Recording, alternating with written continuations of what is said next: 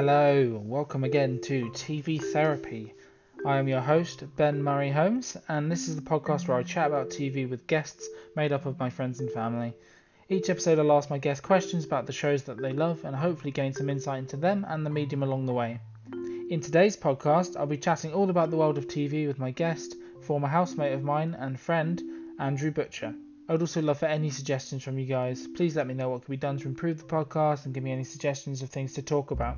Interviews aren't the only thing I'll be doing. There will also be digital roundtables where myself and multiple guests will chat about a specific show. Myself, Andrew from this very podcast, and Dennis Jones, my guest on the last episode, have already recorded the first episode of a whole series of special Doctor Who podcasts. We chatted for over 3 hours about Series 1 of New Who, and it was super nerdy and a lot of fun.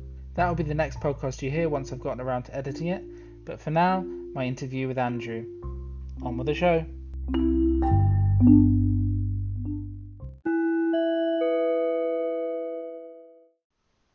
Just some service announcements for today's podcast. Beware mild spoilers for Doctor Who, as well as the TV show Friday Night Dinner. Also, there may be some slight sound deformities on today's episode. They were due to some bad Wi-Fi, but I've tried to clear them up as much as possible. But it shouldn't stop your enjoyment of the podcast. Hello, and today my guest is ex-housemate of mine and friend, Andrew Butcher. How are you? Yeah, not too bad. Nice to relax now because I was teaching this morning, so now I've got the rest of the day off to do this and other things. Having fun with lockdown? I wouldn't say fun. As you know from living with me, I'm not someone who's generally indoors very often. It's been hard because I'm out all the time usually. So yeah, it's been a bit of a roller coaster, like mental health wise, but I'm getting there. Teaching's keeping me going, and creativity is keeping me going. Yeah, so. I can imagine. Have you been watching a lot of TV? Yes, so much. I love the amount of stuff that you have introduced me to while living with you, but I must say that it's quite liberating to have a TV all the time. Yeah. Nice. I think that was the only thing, being with you guys, that obviously where we share most of the tech in the house. I couldn't be quite as liberal with what I wanted to watch. But that's been quite nice, and I've been binging the heck out of Disney Plus. Yep. Which has been amazing. I love it. In fact, quite a few things I'll probably mention today. At least one specifically that I used to watch when I was younger. That's been put on Disney Plus, and I'm loving watching it again. So that's been really nice. Apart from that, I don't think I've watched much Netflix really lately. Laura watched Insatiable. She enjoyed that. So okay. I haven't actually watched any of that yet, but she said it was good. But no, Disney Plus has been my rock in terms of TV. Yeah, I during feel this you. time. So yeah, I mean, as you know, as soon as it came out, I watched every of the classic Disney movies, all the animated. Yeah, I'm surprised you got through them so fast. It was impressive. I mean, we did it in literally a month. We finished a month after Disney Plus came out. Blimey. 58 films. I mean, we watched 2 a day. I mean, it's not. It was pretty simple, to be honest. But yeah, I've still yet to kind of explore Disney Plus in other ways. There's lots of things on my watch list, but I thought I should give Disney a break for a while. Yeah. But what have you been watching? Tell me specifically. Anything fun? Well, my first thing once I got Disney Plus was to go through the entire Marvel collection. Yeah. And the main reason being is because I got into it quite late in terms of Marvel films. I think it was from around the second Captain America film that I started watching it, which was quite late on in terms of the story. So there were quite a few, like the early Iron Man film and the original Thor, stuff like that, some of them I hadn't even ever seen. So it was really nice to go through that again, and I've finished it, and I just survived the two big ones at the end. Obviously, with the Lovely Spider-Man edition afterwards. Which on Disney Plus, which is annoying, but we are lucky enough to have Sky, and they are showing on Sky quite a lot at the moment, so I've had access to those. So that was really nice to kind of watch the whole universe in sequence and get to grips with all of that again. And it's amazing storytelling. I know it's not TV, so I don't know how Yeah. relevant it is to this, but that's mostly what I've been watching. Apart from that, my childhood TV show was The Sweet Life of Zack and Cody. Yeah. When I was about 13, I started watching that, and it's brilliant. It's probably one of the best kids TV shows that's like ever made, in terms of like, it's particularly kind of live action kids TV shows. Yeah. Because it's just positive. There aren't a lot of TV shows that kind of just have positive messages and that just rely on like the characters to drive the story. Yeah. I know, like, I bit of a guilty pleasure, self-confessed Hannah Montana watcher when I was younger as well. But that, even though they were trying to create positive things with that in terms of looking at how fame can kind of affect your life and all that sort of thing, it ended up being about a lot of negative things most of the time, you know, lying and deceit and all that sort of stuff. But Zack and Cody doesn't have any of that. It's just really a really positive show, and it really focuses on them growing up and how they get to grips with the world and how they learn about the world and all the positive messages about, you know, that their parents, Zack and Cody's parents, broke up when they were younger, and they're quite young at the start of the TV show. So they obviously didn't have that relationship with them from quite an early age. And it tackles how you deal with that as you grow up. And also just, it's great. I love it. Nice. It's interesting, actually, because Alex and Dennis, who I've spoken to, and then our other friend Simon, you all seem to be watching all these like Disney childhood shows. And I never had any of those channels when I was younger. So I feel like I'm left out because I'm not watching any of it. Like, I never saw Well, any of these. To be fair, I didn't actually for a long time. When I was with my mum, I used to live with my mum, and then I moved in with my dad later on. Yeah. My dad had Sky when we were younger, so it was kind of like a brave new world for me and my brother when we managed to get that and have access to this stuff. Because for a long time we didn't. But I think people refer to this as the golden age of Disney TV, because they don't really do anything. They don't really make anything like it anymore in terms of children's shows. No. It was like their own little interconnected universe of stuff, and they would all like cameo in each other's shows and all that sort of thing. Yeah. But we were quite lucky because I think me and my brother got access to this at the right time, because they were just starting to create these like quite new and fresh shows with really good ideals and that sort of thing. So it was great for us. I haven't delved into those. I probably won't, because I don't feel like they'll translate necessarily to a 26-year-old man just watching these Disney kids shows necessarily. Well, you say that, but actually the reason that I love Zack and Cody so much as a show is because it doesn't need that. Like it's kind of one of the only shows that I've seen, like from being a child to now, that doesn't feel cheesy in a way. I mean, it is cheesy in some places, but in terms of the actual messages and the kind of ideals and stuff that it promotes, it feels very relevant still to people growing up today. It doesn't really feel massively dated to me. I mean, other people who have seen it might have a different opinion, but I just think that a lot of the kind of core themes and things about the show are still just as relevant now, because it wasn't really things that were relevant to that time. It was just stuff that's relevant as you're growing up. Yeah, fair. I mean, the one show I do watch on Disney Plus, it was Gravity Falls. That was, I mean, that's fairly new, and I'm a big fan of like animated, like sort of kid shows of the day, sort of now, like Steven Universe, Adventure Time, and Gravity Falls. Absolutely recommend that. It is hilarious, but it also has a really compelling mystery behind it. So that is absolutely one of the best things, and we've sort of done a little rewatch of that as well since having Disney Plus, because it is brilliant. Nice. What is it about? It's essentially like, have you seen Twin Peaks, or do you know about Twin Peaks? Not really. I've heard of it. I know people who love it. Yeah, so it's like it's about two siblings. They go to visit their great uncle, their grunkle Stan, who owns this mystery shack, sort of tourist attraction. Yeah, I think I've seen bits when I obviously was living with you guys, but I've never seen it properly. So yeah, they live in a town called Gravity Falls, and it's kind of a bit Buffy-ish as well, because it's loads of weird stuff is going on, and nice. it is hilarious. It's one of the funniest things, and it's made by Disney, and it's quite bold for Disney as well. It's like nothing else I've really seen them do. So Yeah, I think that was the only thing about the shows in kind of the Zack and Cody era is they were all very formulaic. And I think over time, as Disney has got more money and they've got more of the ability to be able to experiment a bit, they have really been bolder with what they've produced, I think. And that is a really good example of it, particularly, you know, with their movies and going back to Marvel kind of thing. They're breaking into the TV shows, and the next phase will be really experimental probably. So I think it's something that they're able to do more now, which is brilliant because it means that they're creating a lot of content that isn't the thing you'd expect, which is nice. Yeah. Quickly before we move on, because of Amy's little sister, we've been babysitting her.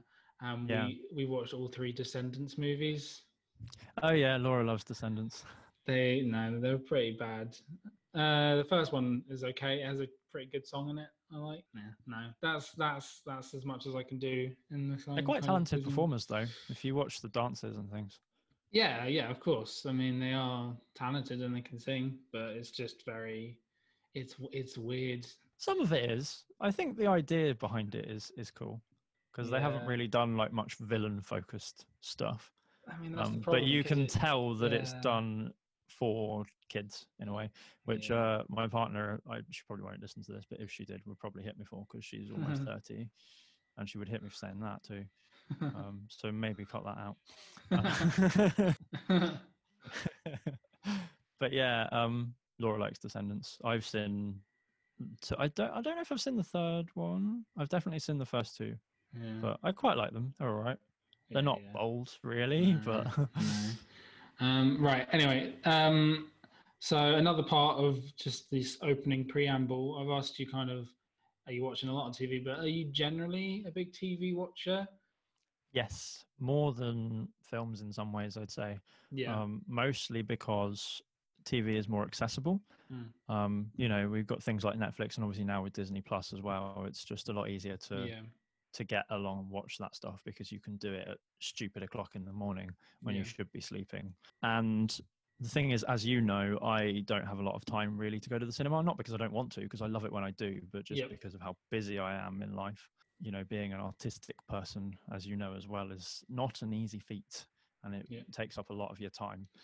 So going to the cinema is not something that I get a chance to do very often. So I think for me, TV is a huge deal because I can watch it whenever I want, and that just makes it so much more accessible. So it's a lot easier to just watch TV shows because there's so many easy to watch. Like the length is just, you know, you put on a half-hour episode and that's it, and you do it whilst you eat your dinner, you do it before bed, whatever. You can't really do that with a film. It's a commitment to sit down. And also, I think it becomes part of your lifestyle in some ways. If you get used to watching a show, like I know you do as well a lot of the time while you're eating, then it just becomes part of your life, and it's something that if you're habitual, I'm quite a habitual person, so that's part of my routine. I'll sit down and I'll watch an episode of The Suite Life, say, because that's what I'm watching at the moment while I eat, and you can just kind of take that in whilst you're doing that, and it's something to keep you engaged. Exactly. I mean, I watch all sorts of shows. Usually I find myself watching British stuff, where it's kind of short, 6 episodes a season, half an hour, really easy to get into. I watched recently, I remember you talking about it, but This Country on BBC, which I binged all the way through because it was a really easy binge and because it's a brilliant show. Actually, my dad told me about This Country because a lot of the BBC 3 stuff now is not quite as accessible as it used to be, just because it changed platform. I used to have that channel on most of the time until it went online. I think I need to pay more attention to it now, but my dad said it was brilliant, and I need to watch more of it, to be honest, especially if you say that you really liked it, because we have a lot of similar interests in TV shows. It's fantastic. It's just it's endearing. It's, it's funny, and it's relatable as well because, we come from a sort of country-ish community. And so you do kind of see things in the world of this show as well. Characters are lovable. The thing I liked about it is that it just seems so like dry and honest. From the one episode, I've only seen one episode so far. That's the one my dad showed me. But that's just the impression I got from it, is it was just felt really pure in a way. And that was really nice because a lot of TV doesn't do that.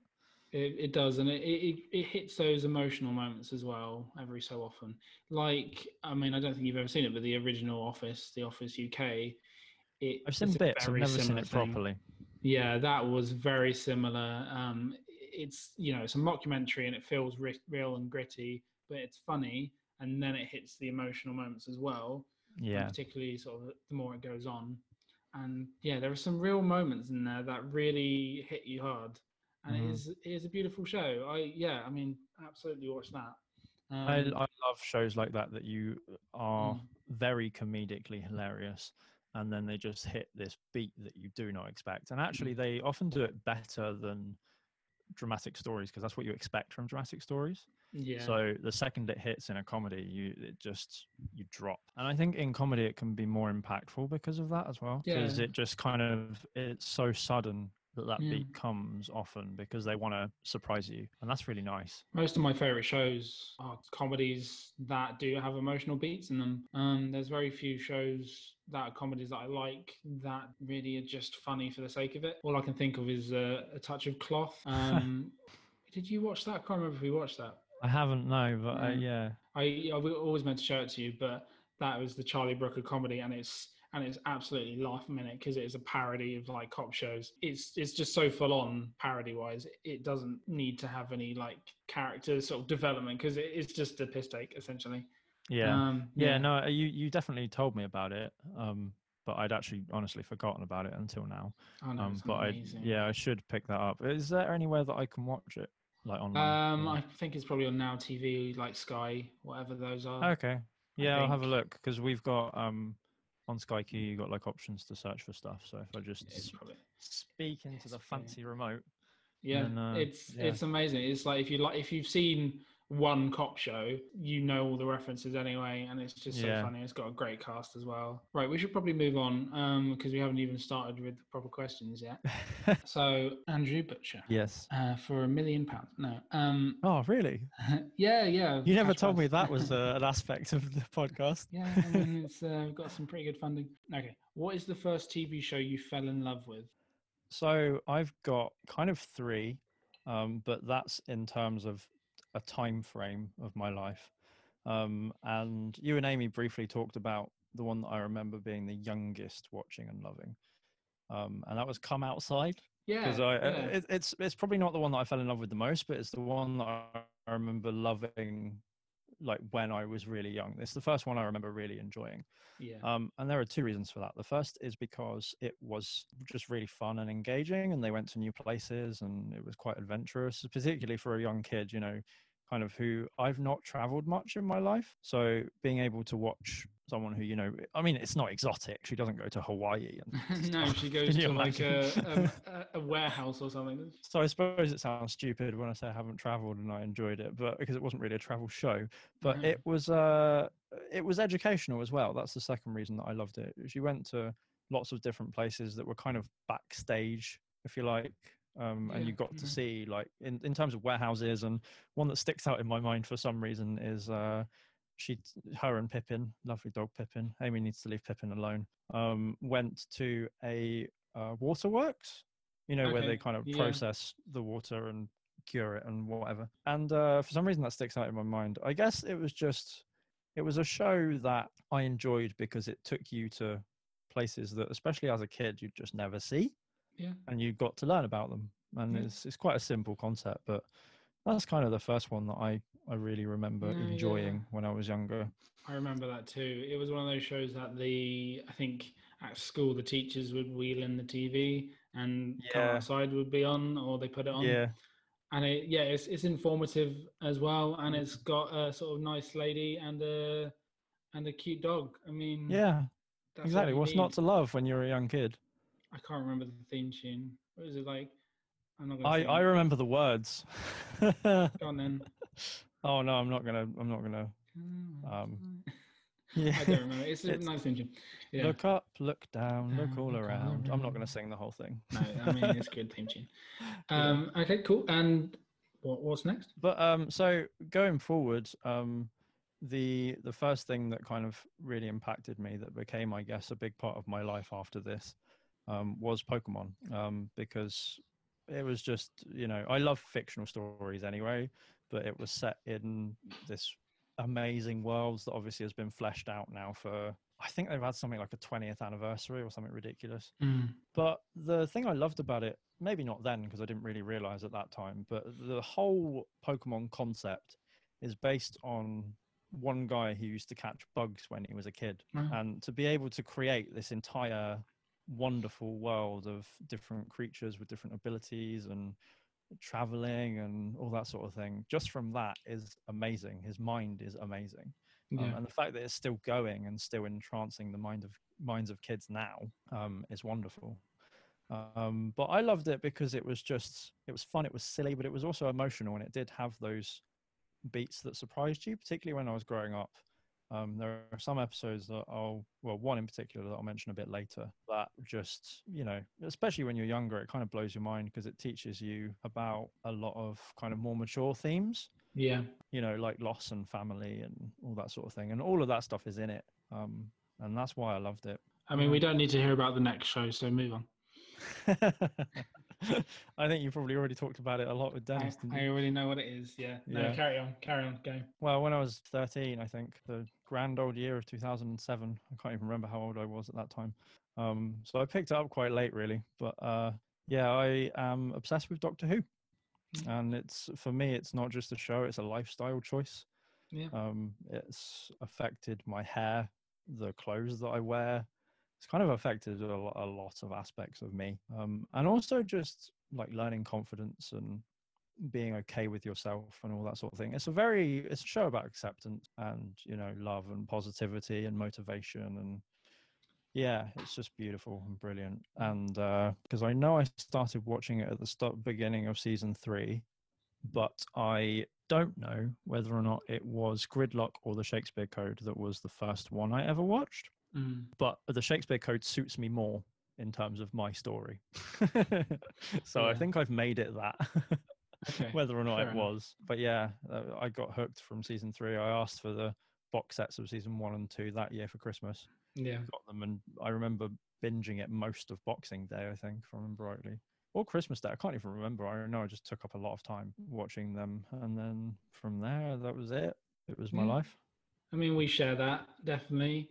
I got into Doctor Who before you. Just want to put that on the record. Yeah, you do. No, you have a much deeper and kind of longer rooted connection than I do, because your dad introduced you to the classic ones. Yeah. Yeah, I mean, a bit. He kind of he's been watching it since it started, and he introduced me to some of the old ones. I said this on the podcast with Dennis, but my favorite of the old ones was always Dalek Invasion of Earth.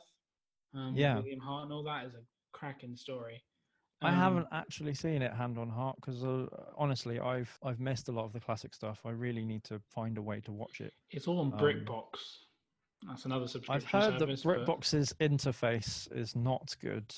I tried downloading it once. I kind of gave up after a while. It's all out there somewhere though, Doctor Who. Yeah. But no, and so I came into it in 2005 when it started up. I was excited, and I remember sitting down to watch it for the very first time, and then I carried on watching it. Pretty much, I don't remember if I ever missed an episode. I think I missed episodes like live more recently, but when I was a kid, I would watch it every single Saturday. I would watch on Christmas Day and New Year's Day. Were you the hide behind the sofa kind of kid?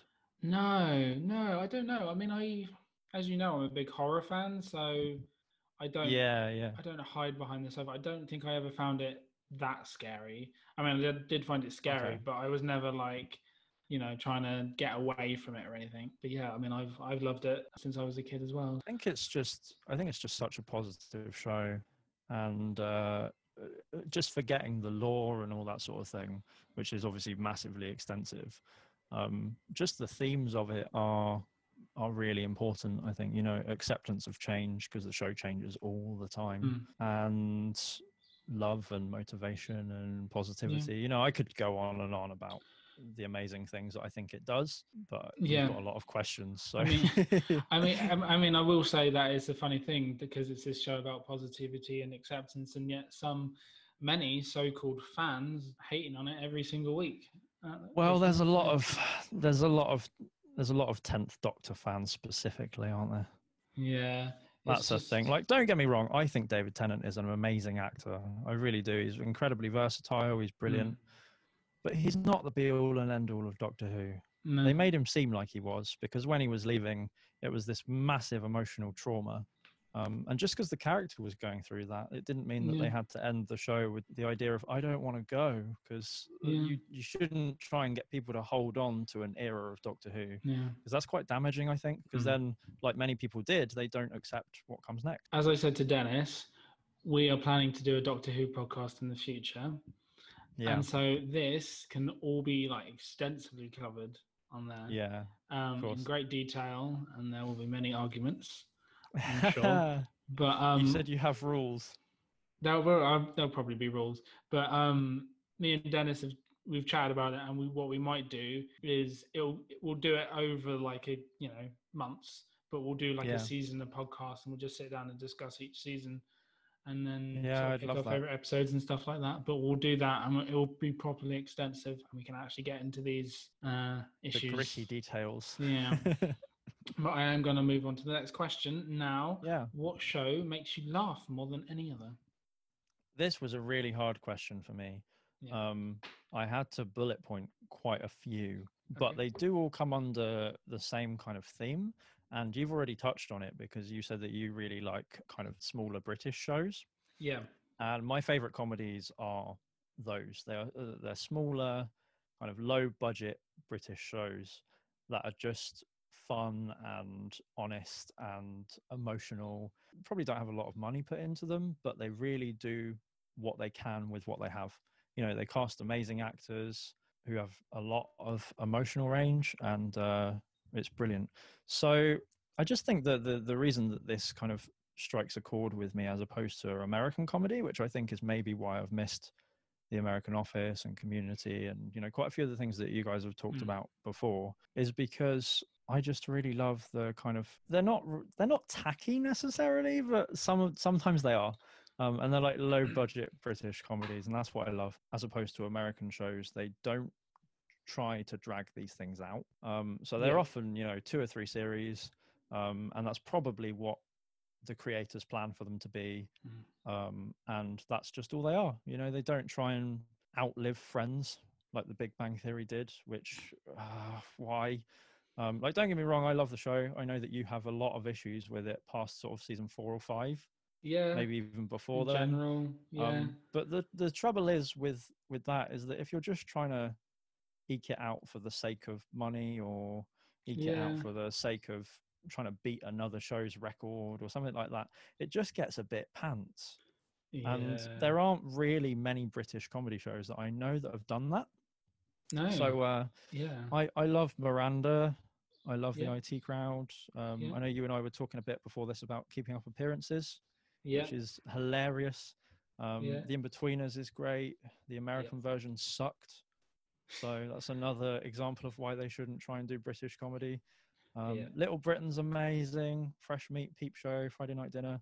But yeah, just the kind of those low budget, slightly tacky British comedies. I love them. I mean, funny thing is, Peep Show ran for 9 seasons. And that's true, actually. It doesn't really fit that rule, does it? But it feels like it does. It doesn't feel too long to me. It's good all the way through, generally. Yeah. It's weird that it doesn't fit that. But no, most of those shows, they are, 4 seasons maximum, kind of roughly. And they're just fun. A lot of them, they're just kind of, they're really driven by character. That's something that I love, which is why I really like, you've talked a bit about Brooklyn Nine-Nine. Yes. I think with Amy particularly, but I think you mentioned it with Alex as well. That's the same. It's completely driven by the characters in the show and their personalities and their lives, and that's why it's great, because it doesn't rely on having to come up with a good new story to be good, because the characters are just good, and any scenario you put them in will be great because those characters are brilliantly written. It's definitely interesting.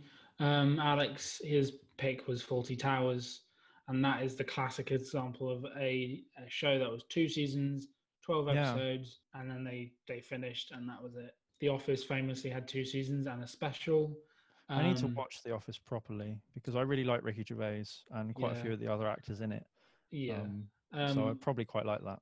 The same with Extras, which was their follow-up to The Office, which personally for me, I prefer that to The Office because it has all the celebrities playing sort of crazier versions of themselves. Is that the one that Matt LeBlanc's in? No, that's Episodes. Oh, I see. No, Episodes, yeah, Episodes is good as well. Extras it's again, it's Ricky Gervais, it's Ashley Jensen. They're playing extras and they go to all these different film sets. And then you have actors playing sort of heightened versions of themselves.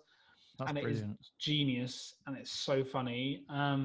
You've got Patrick Stewart, Ian McKellen, Orlando Bloom, Kate Winslet, Samuel Jackson, and it's literally they just pop in for these cameos, but they're playing ridiculous versions. So, for example, in the first season, Kate Winslet is playing. So at the time, she was considered to be this goody sort of two shoes because she was in Titanic and she was like quite young. And when she's in Extras, she's playing a nun, but she's absolutely like foul mouthed, talking about sex all the time. That's hilarious. And same with Daniel Radcliffe. He was in it, and he was playing this incredibly like randy teenager who just had like condoms in his pocket all the time, and it was just brilliant. And you mentioned that Patrick Stewart and Ian McKellen were in it as well. I was going to say that the reason this is probably brilliant is because of the fact they get these actors who don't get a chance to do zany things and place them in that scenario. Well, they didn't at that time. Since Extras, Ian McKellen was in Vicious with Derek Jacobi. I don't know if you ever saw that. No, I haven't seen it. That sounds cool, though. I saw bits of it, but it's Ian McKellen and Derek Jacobi playing an old gay couple. It's just a sitcom where they're just playing an old gay couple who bicker all the time. That sounds brilliant. That sounds like an episode of Gogglebox. And it's got Frances Delator in it as well. She's amazing. I haven't seen it, but that's meant to be great. Yeah. And, Patrick Stewart's been in a lot of he's done a lot of work with Seth MacFarlane, so he's kind of done more as well. But they're both brilliant in Extras. I would highly recommend you watch that as well. Yeah. But no, going back to the point, British shows do tend to be shorter. They know what's funny and they know how to get in and out quickly.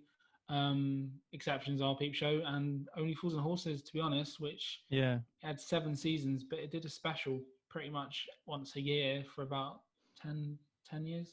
Yeah. And the thing is, Only Fools and Horses never really lost it until they came back in 2001, something like that. Yeah, I from your podcast with Alex, I remember him saying that he doesn't even consider that to be a part of the show. It's because it should finish.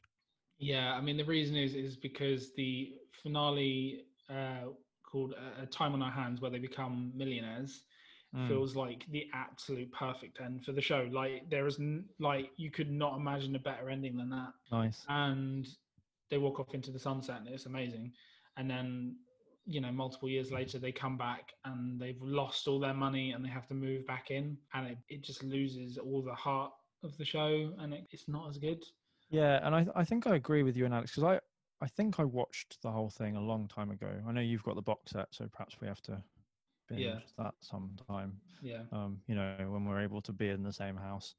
But I think that some shows don't need to show you the next bit, because like Alex said, you would assume that probably they'd do something stupid and lose all their cash, but you don't need to know how or why. Yeah, exactly. You make that bit up yourself. It does lose its charm if you try to eke it out too much, which is why I think I prefer these British comedies, because they continue to have this charm and these great characters because they don't try to overwrite them or extend their lives just for the sake of it.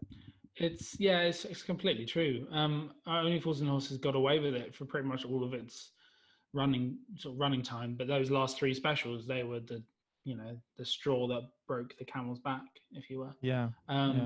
American shows generally, in terms of comedies, they do probably go on a bit too long. I think The Office US, for example, it had 7 great seasons, albeit the first wasn't that great, and then it did another 2 that weren't as great. I mean, usually the long-running American comedies, they do work generally, because they kind of keep you on board. They put more drama into it and more sort of, you can look at Friends and you compare it to a British comedy, for example, like 40 Towers, and like Friends will have more character like journeys and growth and stories. 40 Towers is the same for 12 episodes.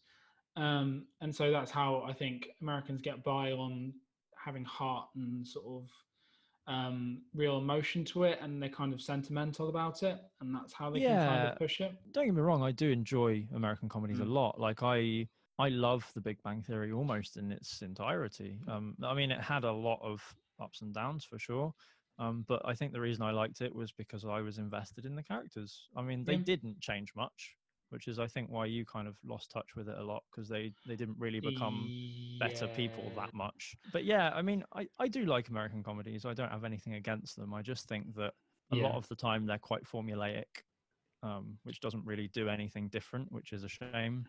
And I mean, there will be exceptions, of course, but that's just kind of I think see that a lot of it. from living with you, I don't think you've watched all the comedies that I love in particular. You haven't No, I seen don't think Parks I and have. Recreation. You've seen most of Brooklyn Nine-Nine, which is an exception. You haven't seen Community. I mean, you've seen Friends. Frasier's my other favorite. That's my favorite sitcom, and that's a US sitcom as well. How did you get introduced to a lot of these things? Because I feel like it was never as accessible for me. Maybe that's why I missed it.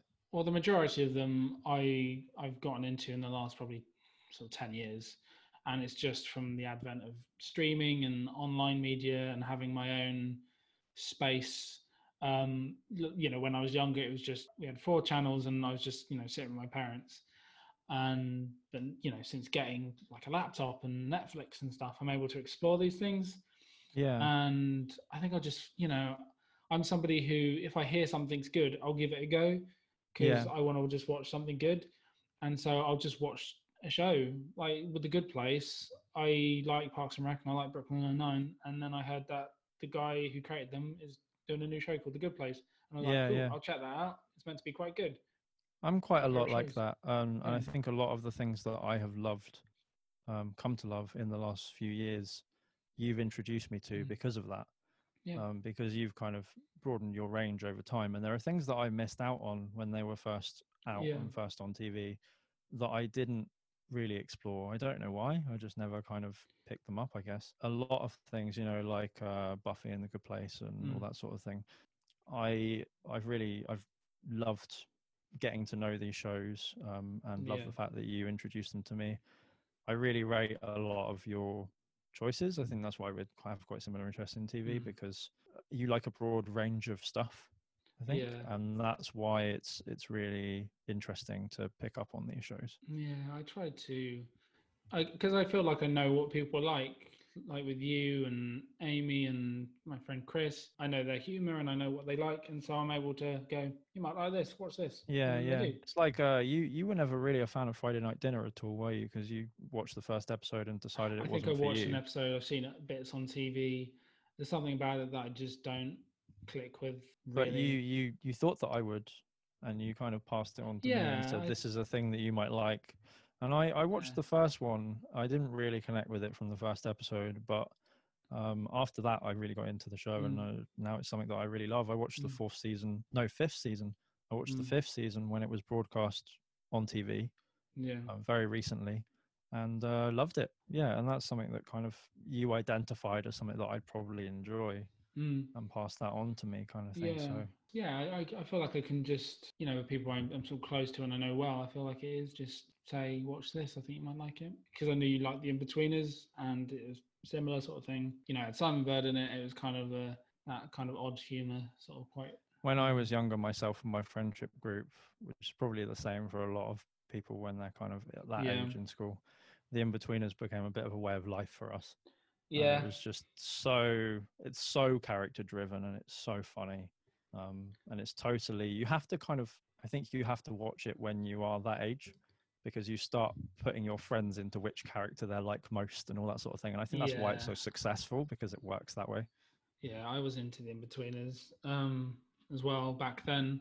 I think I mentioned this to Dennis as well, but I really liked the first movie, and I really didn't like the second movie, because it undid all the good work that the first movie did. Yeah, I mean, I feel slightly differently about that. I can see why you feel that way, because it does undo pretty much all of it. And it is a shame in some ways, but also I don't think those characters were meant to have happy endings. So with the way the first one ended, you kind of think these guys are not very nice people, but they're happy now. And it seems like a bit of a strange way to round it Yeah, off but in a I sense. felt like they grew as people during the first film. Jay, in particular, he grew and he became a kind of nicer person. They all Jay did. kind of I think Simon probably became more horrible. That's not a surprise. He's probably yeah, he is horrible. But Yeah. I mean, that show was never gonna be like, oh my god, I love all these characters. I want to be like them. It's No, no, that's so true. You don't I want to think be like them. Definitely not. In fact, I they're think examples of the mess you don't want to get into. yeah. So I do think that the film managed to just kind of make you sympathize with them a bit, and Yeah, kind that's of true. yeah, it gave them sort of nice endings where you're like, cool, that's it, that's done, everything is wrapped up, and then Yeah. the second film kind of it turned Simon's girlfriend into this crazy kind of like girlfriend, and it Yeah, I threw wasn't a everything fan under of the that bus. aspect of it because Mm, that really ruined Lucy's character.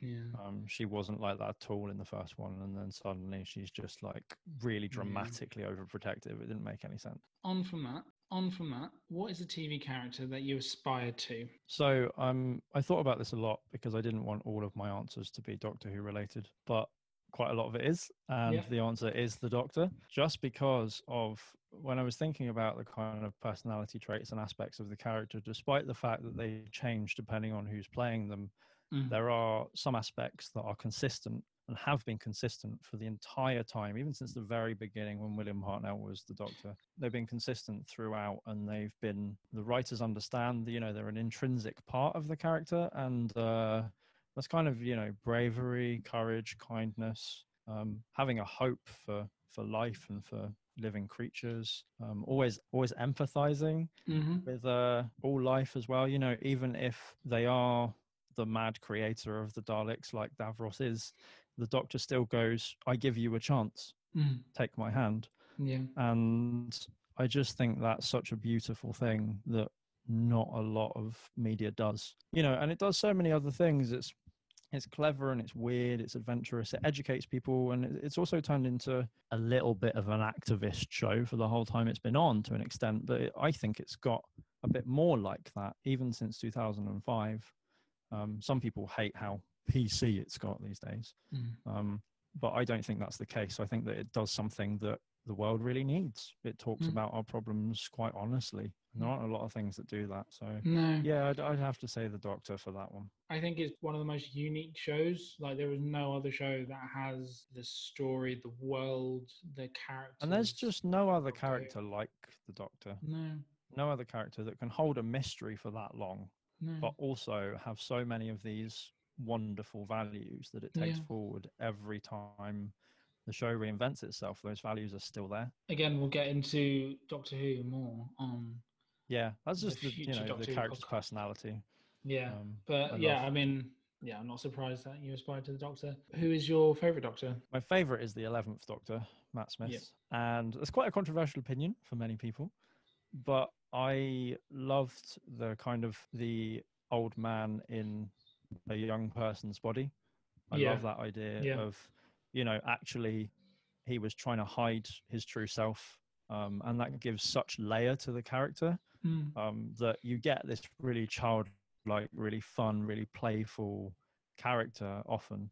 And mm, then when something goes very badly wrong, particularly if it's someone close to the Doctor or the Doctor's fault, there is such rage and anger. The first episode I remember them doing this for Matt Smith was his second one, which was The Beast Below, in which he finds out that the new kind of human space rocket has trapped this space whale that mm, is being used to power it, and yeah. they're basically feeding off its life. And as soon as he finds this out, because that's not something that sits well with the Doctor as a character, as soon as he finds this out, this rage is instant, and it Yeah. almost comes from nowhere. And you suddenly go, "Oh yeah, he's not actually this really heroic, really kind of lovely, playful character that he is pretending to be a lot of the time." There is such pain behind that, and Mhm. I really Yeah. relate to those layers, and I think that is a wonderful thing that they did, No, and that yeah. Matt Smith brought to life. I mean, I think the reason why it might be controversial to say Matt Smith is because anyone who's not David Tennant is probably quite controversial Well, also these the fact that days. I think a lot of people think that Matt Smith ruined it because he wasn't David Tennant, and he was Mm, the one that had to follow David Tennant's Doctor. So I think maybe that's why some people would think that, just because a lot of people see Stephen Moffat and Matt Smith as the reason Doctor Who got bad, when actually that's not the case. It's just how attached to the previous bits they were. I mean, meant they didn't like it. I remember when, David Tennant left, we were all sad because he was leaving, and then they kind of revealed who was going to be the next Doctor, and there was a collective kind of like, who is this? Like, he wasn't a big actor. Exactly. And it's a testament to the show and the performers and the writers that they essentially managed to just be Doctor Who again. And, in that first episode, there was really no sort of two ways about it. It was just Doctor Who. It sort of felt different, but it was still the same show. And I think Matt Smith has confessed that he hadn't actually watched a lot of it before taking on the role as well.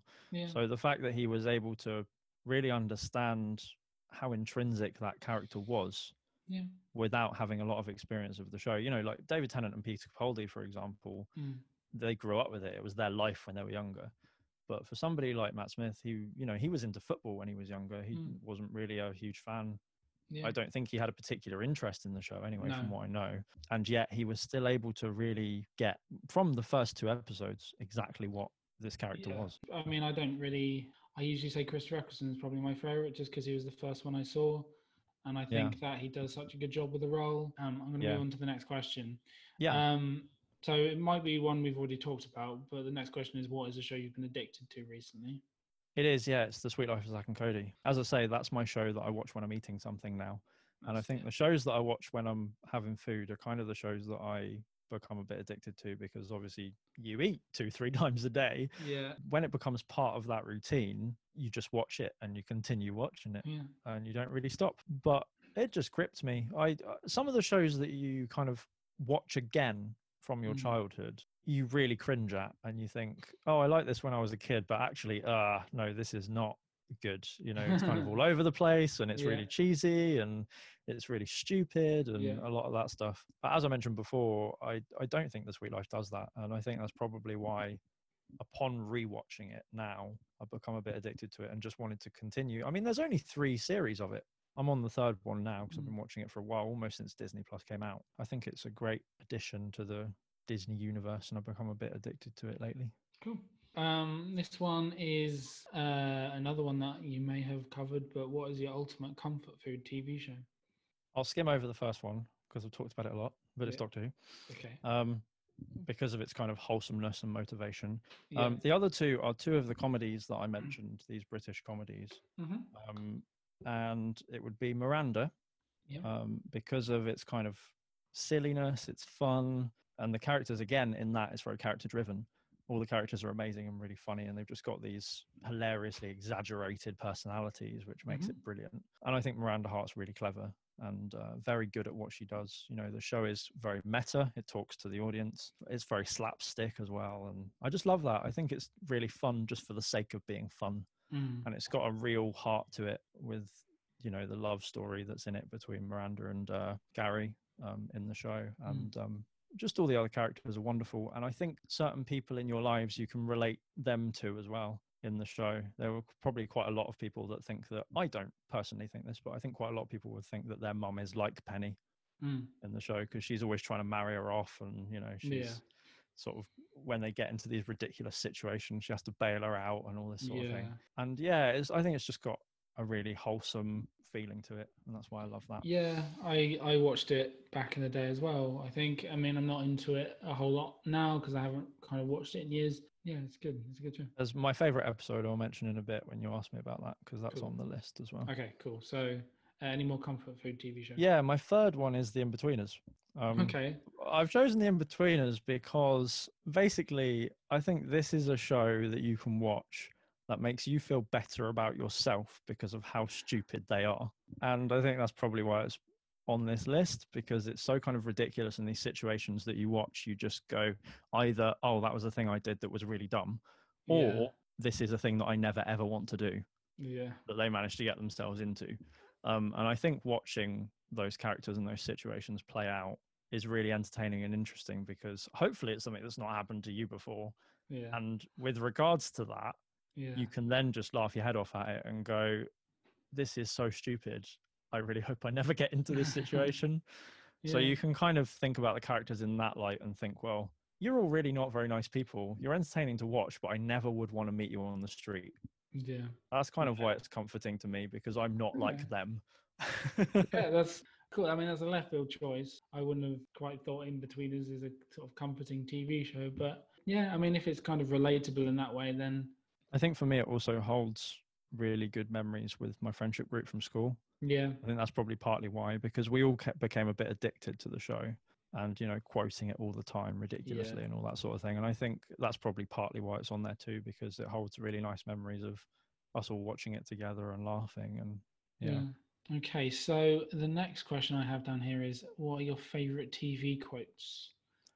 Now, do you want me to do this all in one, or do you want to pepper this like you did with Amy? Because I have about 6, I think. 6? Okay, well, if you want to do a couple now, I'll come back to them in a bit. Okay, they're from 2 shows. The first one is Doctor Who, and the second one is The Good Place. Fantastic. Go for it. The reason I've chosen them is because I think they tell us a lot about our lives and how we should kind of live them, and they're very positive reflections. Anyway, the first one is from The Lazarus Experiment, which is an episode from Doctor Who in season 3. It's episode 6. I know you're not a huge fan of the episode, but this quote is a standout from it. The Doctor says, "Some people live more in 20 years than others do in 80. It's not the time that matters, it's the person." And I just think that that is such a wholesome, wonderful thing that everyone should live by. I mean, Doctor Who is just completely filled with good quotes. You can't move around for good quotes. Would you like me, if I'm giving you 2 now, would you like one from The Good Place as well? Yeah, give me a Good Place one now. Okay, so this first one is from Existential Crisis, which is season 2, episode 5. Yeah. And it's Eleanor saying, "If you try to ignore your sadness, it just ends up leaking out of you anyway. I've been there. Everybody's been there. So don't fight it." It's either before or after my favorite quote from The Good Place, which is, I think it's, I'm paraphrasing, but it's everybody's a little bit sad sometimes. No, everybody's aware of death, and that's why we're all kind of a little bit sad sometimes, and you kind of just got to deal with it or something. Yeah. It has a lot of those wonderful themes in it. And, dealing with death and loss and a hope of carrying on as well, I guess. The Good Place is brilliant. I'm so glad that you introduced me to it. All humans are aware of death, so we're all a little bit sad all the time. Yeah, that's the quote. That is my favorite quote because it's completely true. Is that Michael? No, Eleanor says that to Michael. Oh, okay, because I know that that becomes quite a big part of Michael's philosophy, doesn't it? Yeah, I think it's when so he's trying to fascinating. understand human beings and I mean, that show is brilliant, and because I think maybe the meaning of life is to come to terms with death before you die, and that's what all of life is about. It's just about trying to be okay with it before it happens.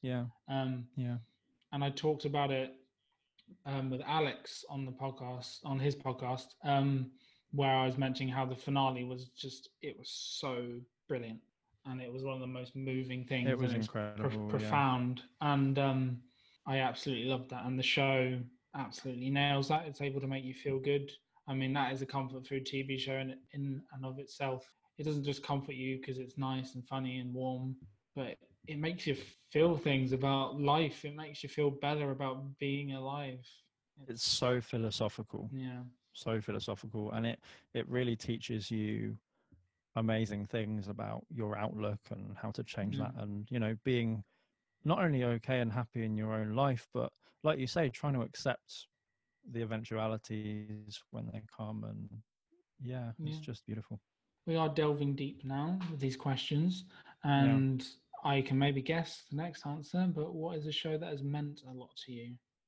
And it can be Doctor Who. Oh, as I said, it just became a lifestyle choice. Yeah. So that's why it means a lot to me. It really changed a lot of the way that I felt about myself and my outlook on the world. That's amazing. I mean, so the next part of the question, or it's kind of part of the question, is to what extent do you think TV has the power to heal you? That's what I was expecting to come next, because I missed that little one. Well, it's part of the same question, kind of. So yeah. Well, I feel like nothing can take you on a journey quite like TV. Yeah. I think the way that it's able to build up worlds and characters that can really change and develop during the course of the TV show is just amazing. And I really think that some shows, you know, like Doctor Who, like The Good Place, can be really, really formative for who you are as a person and really take you on a journey of self-discovery. I think that's something that TV does better than films in a lot of ways, because films can be dragged out in terms of franchises. And they don't last in the same kind of way that TV does, because with TV shows, I think you can't get a TV show to be on air as a producer, as a writer, unless you've got a story that's like this, that kind of allows the characters to change and develop. Yeah. Obviously, there will be exceptions to this. They aren't the TV shows that aren't quite as good, but many of them do this brilliantly. And I just think that that's why TV has an amazing power to heal people and to kind of help them learn about themselves and about the world. I mean, on that point, I think film is definitely a medium it's a visual medium. Somebody's painting a picture, whereas TV is about somebody's telling a story. And I think that's kind of the key difference. Yeah, and a lot of it has to be character driven as well with TV shows, because otherwise you wouldn't get a next season if you don't have characters that are interesting, because people wouldn't care enough. Yeah, I mean, with a film, you can't, you make a film, and if it's bad, and they don't give you another film, but you still made a film. Whereas if it's a TV show and you have bad characters, they're not going to sort of continue the story. They're not going to carry it on. But no, I agree with that. Okay, so we covered the sort of TV shows that have meant a lot to you and about TV healing. But now I'm just going to ask you, what are your top 5 episodes of television? Again, this took a lot of thinking, but I've compiled a list that I think makes sense in my tired state when I was writing these notes. So my first one, there's only one Doctor Who episode on here, which probably surprises you. My first one is a Doctor Who episode. Okay. And I think it's one that you like too, but it's quite a controversial opinion. Can I try and guess? Yeah. Okay. So Dennis went for Blink. I don't think it's going to be Blink. I like Blink. I like what Blink did, but it's definitely not my favorite. The trouble is, a lot of people go for an episode that they would show people as their very first one to introduce them to the show. Yeah. But even though I think this episode has basically every single good thing about Doctor Who in it, in terms of the themes and everything it can do with being very malleable in terms of genre and covering lots of different ones and things. You could not show this to people as their first one because it's too story heavy. Okay, I can't think. Can I have a clue? Which Doctor is it? 11. Okay. Is it Let's Kill Hitler? It is, yeah. Nice one. Nice. Yeah, it is Let's Kill Hitler. And the reason that this is on my list is because, as I say, I think this does everything that Doctor Who does well. Yeah. And that Doctor Who is one of the only TV shows that can do, in terms of it's funny, it's emotional, it's silly, it's entertaining, it's adventurous, but it also visits a period of history. And, you know, they don't do a lot with that period of history, but it is relevant in the story that they're there. And yeah, it's just mad and wonderful. You know, you discover a lot about the essential characters in the story, but they also put Hitler in a cupboard. So it's just wonderful, and I love it. Yeah, I'm a big fan of that episode too. It's a great adventure one. It sort of does some interesting things with River Song, for once. So I hope I can class this as one episode, because otherwise if I don't have 5. Yeah, that's fine. Sort of. I think you're going to let me anyway, because you love it too, and you've already mentioned it. Okay. This isn't in any order again, just like Alex. I'm not kind of ranking these. Yeah. But the next one I wrote down was the 2 episodes that are the final of The Good Place. Whenever you're ready. Mostly, yeah, Patty and Whenever You're Ready, the final 2. And the reason why is because I don't think I've ever seen a TV show that is wrapped up as well as this. I know that the creator, Michael Schur, I know that he said that was the reason he didn't want to continue it. Mm-hmm. And that was a conscious choice for him, because he knew that the characters had got to a place where it had to end. Yeah. Because it was the correct way to end it. And it was so perfect. Like, if they'd tried to continue that show, I would have stopped watching, because it would have destroyed everything the show was about. Yeah. For a start, it wouldn't have had that acceptance of death if it had continued. Yeah. And that was such a big part of the show. But also, they're just so beautifully written. And one of the quotes that I'll read later is from one of these as well. So, calling back to what we were talking about earlier, The Good Place they knew when to end it, and they ended it after 4 seasons, Yeah. and that was it, and it was absolutely amazing. It was the most perfect ending I think I've ever seen, Yeah, especially from a TV show. yeah. I mean, I can't praise it high enough. Basically, it was I think it's my favorite episode of a TV show ever. Yeah. Um, and I only watched it this year, and I watched it with Amy, and I mean, I cried so much, and I Yeah. laughed, and it was so profound, Yeah. and I loved it. And there's no bigger compliment that my dad loved it as well, and he was a big fan of The Good Place. And he doesn't really Nice. like watch many American like shows or comedies at all. Like I don't think he'd like Parks and Rec or anything like that. But Ah, fair. but The Good Place, he loved it as well. Yeah, I mean, there's no show like it. It's brilliant. It's actually making me a little bit like emotional just thinking about what Yeah. happens. No, I So listened I'm not going to to. talk about or spoil that for anyone who wants to watch No, it because it is the most perfect. I do listen to that because there's a bit of music in it from the most emotional scene in the episode. Instrumental piece called Spiegel and Spiegel, Yeah. and it's so beautiful. And that piece of music, sometimes I just listen to it and it's just overwhelming. It's beautiful. Yeah, yeah. My next one is an episode from Miranda. Okay. And it is called Just Act Normal, which is in season 2, episode 5. If I was going to introduce anyone to this show, this is the episode I would show them. Because for the whole episode, Miranda and her mother, Penny, are in a psychiatry office. And they're in this psychiatry office due to reasons the episode explains, but are ridiculous reasons. They've got themselves into a really stupid scenario that I can't actually remember all of because it's so ridiculous. But I just think it's amazing because where they're stuck in this one space for the whole time, they are so clever with how they do it, with the comedy that they do. And it's really, really silly things. Like Miranda goes over to a water machine, goes to get a cup of water, and when she pulls it out, it goes everywhere because there's a hole in the bottom. It's just really stupid things like that. And then she tries to cover up that hole with the psychiatrist's suitcase. And obviously that then gets completely full of water and they try and fix that. And it's just like ridiculous situation after ridiculous situation. Yeah. And it's amazing because it's just so funny, but also really, really silly. Like they don't even try and be clever with it for most of the episode.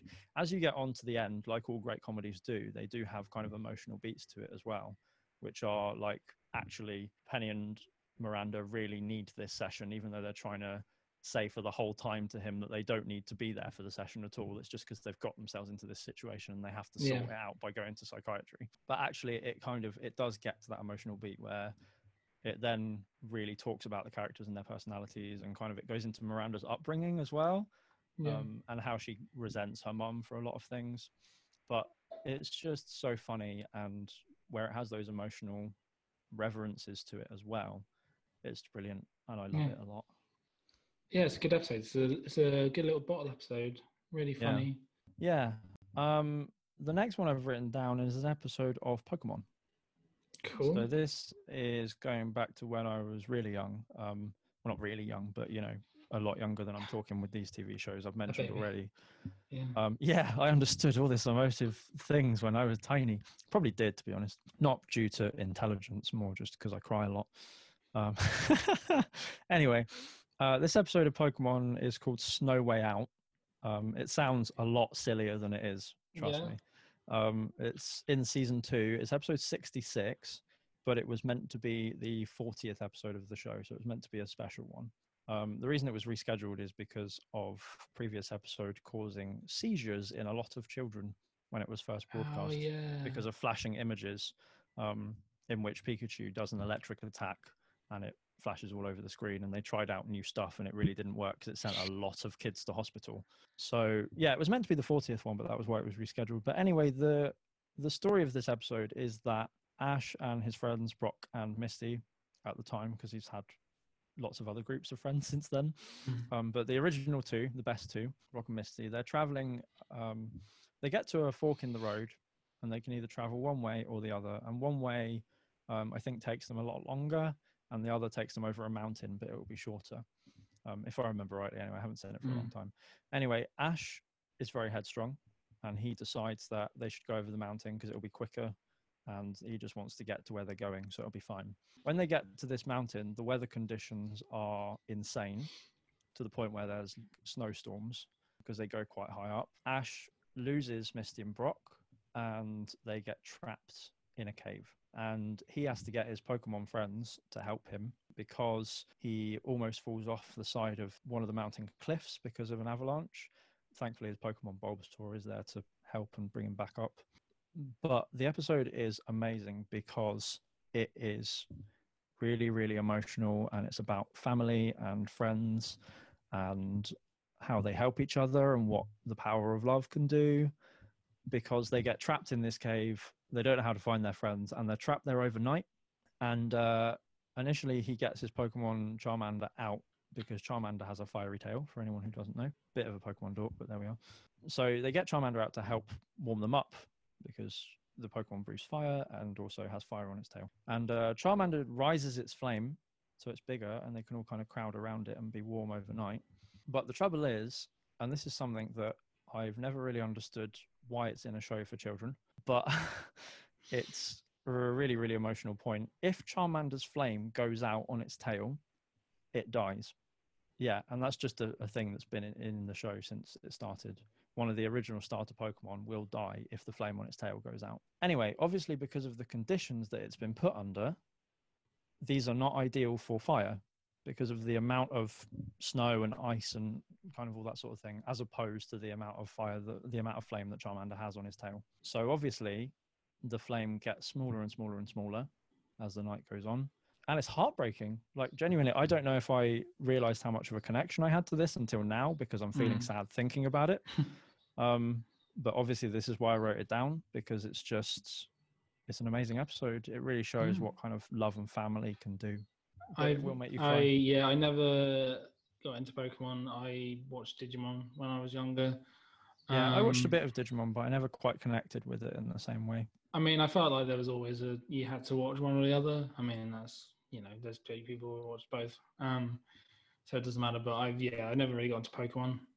Again, I feel like if I tried watching it now, I wouldn't really connect to it because I'm not invested. I've never really played the games, so that can be a show that does get quite cheesy as well. Yeah, so that might be something that puts you off at our age now. Probably. I don't know. If I watched it now, I probably wouldn't watch a quarter of them, maybe, just because they're kind of too silly or too cheesy. Yeah. But that is one that has just stuck with me for a really long time. Cool. So my final one is from Friday Night Dinner. Okay. It is the final episode of season 5, and anybody who has watched it will probably already be in an emotional state by this point because they know what I'm talking about. But the final episode of season 5 is one of these episodes of a comedy that gives you that hugely emotional payoff that is totally unexpected, particularly for a show like Friday Night Dinner, because Friday Night Dinner is really, really silly. Yeah. Not in a kind of fun Miranda way, just in the sense that their family dynamic is ridiculous. Yeah. Robert Popper, the writer, has said that this show is based on his parents quite a lot. Yeah.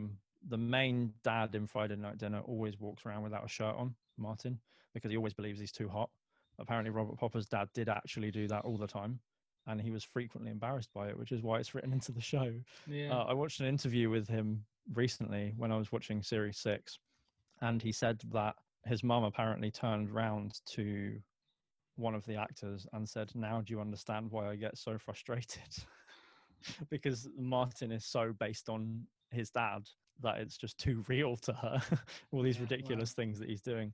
But anyway, this episode of season 5, the final one, is called Wilson, and it's about Jim, who is one of the characters in the show, played by the amazing guy whose name I can't remember. Mark Heap. That's the one. Don't put that bit in because that's upsetting. So Jim, who is in the show, who's played by Mark Heap, who is incredible. He is actually also in the episode of Miranda that I mentioned earlier that I love, but he plays a much more straight-laced character, which is why I love him, because he's a very flexible performer. In Friday Night Dinner, Jim is ridiculous to the point where he's just weird and a little bit pervy, but he's got this dog called Wilson, who is such a big part in the show unexpectedly, and Wilson is Jim's dog that Jim is always frightened of, despite the fact that Wilson is the most loving, Wilson is not necessarily a loving dog, but he's not a bad dog. Like, he would never hurt anyone. And Jim always flinches when he goes to stroke him. It's just one of these little kind of intrinsic things that Mark Keep put into the character. And it's so funny the way he does it because he's a really physical performer. So the episode is about Wilson by the end of it. And you don't expect what happens. And it's really sad. So, yeah. I mean, piecing those two puzzle pieces together, I can assume what happens. Yeah, I've realised that I kind of... I should recommend, I mean, I think I've recommended it to you before, but Spaced, Mark Keep is a main character on that as well. Yeah, I need to watch Edgar this. Wright, Simon Pegg show, that is great. He's great in that. So yeah, I recommend that. No, Mark Keep is a wonderful actor. He's great. Yeah. I need to see him in more. As of watching Friday Night Dinner, and then realizing that he was also the actor in Miranda in that episode, because he's so different. Like you can't even really tell it's the same guy. So he's become quite an inspiration to me because he's such a flexible performer. So with characters, I'm a character performer myself, so it's quite inspirational to me. Cool. I identified some themes with these, despite the fact they're from such different shows. Of a lot of what I've been talking about today already, really. There's love, loss, and family. And all these episodes are quite emotive in their own ways and have real pathos to them. But they're also zany and funny. You know, they're quite silly as well in some parts. So, yeah, that's kind of what I thought about with that. No, terrific. Well, they are some good selections there that you have. But that brings me to my final question for you today. If a TV show was based on your life, what would it be called and why? I had to think about this loads because I couldn't just choose one, because for me this was a big deal, despite the fact it's not, but it was. Because I think something like this says a lot about a person. And I thought about my kind of values and what I stand for and all this sort of thing. It's nowhere near as philosophical as this, but there we go. Anyway, I decided to call it Motivated Madness. Cool. And my reasons for that are because one thing that people kind of think of or say when they think about me is that even after a 11-12 hour shift of being 5 different characters in one day when I'm performing, I still manage to have this ridiculously, almost irritating motivational attitude, and they don't understand where it comes from. And a lot of the work and things that I've done in my life when I've been performing, you know, puppetry and all that sort of thing that you're quite aware of, is mad. And I can't talk about it with anyone really because they just don't understand, because it seems like a different world. If you want to do your final quotes now. Shall I just give you 2? Just give me what you got. Oh, okay. I'll read them out quite quickly then. I've got a quote from Doctor Who, The Almost People, episode 6 of season 6, which is, "I am and will always be the optimist, the hoper of far-flung hopes and the dreamer of improbable dreams." There's one from Twice Upon a Time, which was the 2017 Christmas special, which I believe are some of the 12th Doctor's final lines, which are, "Never be cruel, never be cowardly. Remember, hate is always foolish. Love is always wise. Always try to be nice, but never fail to be kind." Final one from Doctor Who, season 11, episode 1. "We're all capable of the most incredible change. We can evolve while still staying true to who we are. We can honor who we've been and choose who we want to be next." And then I got a few just to finish from The Good Place as well, which hopefully you will enjoy. From Existential Crisis as well, there is a quote from Jason, which is literally just, "You're awesome, be nicer to yourself." I just think that's intrinsically a lovely little thing. There's one from season 2, episode 9 from Eleanor, which is great, but also a bit silly, which is why I like it. "I know it sounds crazy, but if it weren't crazy, they wouldn't call it a leap of faith. They'd call it a sit of doubting." And then my final one, which I think is probably the best place to end, is from Patty, which to me sums up the entire show of The Good Place. And it's Chidi's line when he sat on the sofa with Eleanor and he says, "Time. That's what The Good Place really is. It's not even a place, really. It's just having enough time with the people you love." That's perfect. Yeah, that is a beautiful quote. That is amazing, that one. Well, thank you very much. What are you watching next? What's next on your watch list? Where I finished my Marvel binge, the other day I began my Pirates of the Caribbean binge. Okay. So I watched The Curse at the Black Pearl the There's other only day. 5 movies. I think it'll be a bit Yeah, and only 3 of them are really good, but I'm going to get through it Yeah. anyway. Fair. Okay. And well, I love the first 3, I really do, and the 4th isn't that bad. But I'm watching a TV show and a set of movies at the moment. So my TV show is still The Sweet Life of Zack and Cody until I finish it. Okay. After that, it will be The Sweet Life on Deck, which is a show they continue to do. Okay. And it's brilliant. And yeah, I'll probably pick another franchise after Pirates. Cool. Well, that sounds wonderful. Thank you very much again for talking to me today. It's been a great chat. Yeah, I hope you have a lovely day, and we'll see you again soon for the extensive Doctor Who podcast. Looking forward to it. Bye. Bye.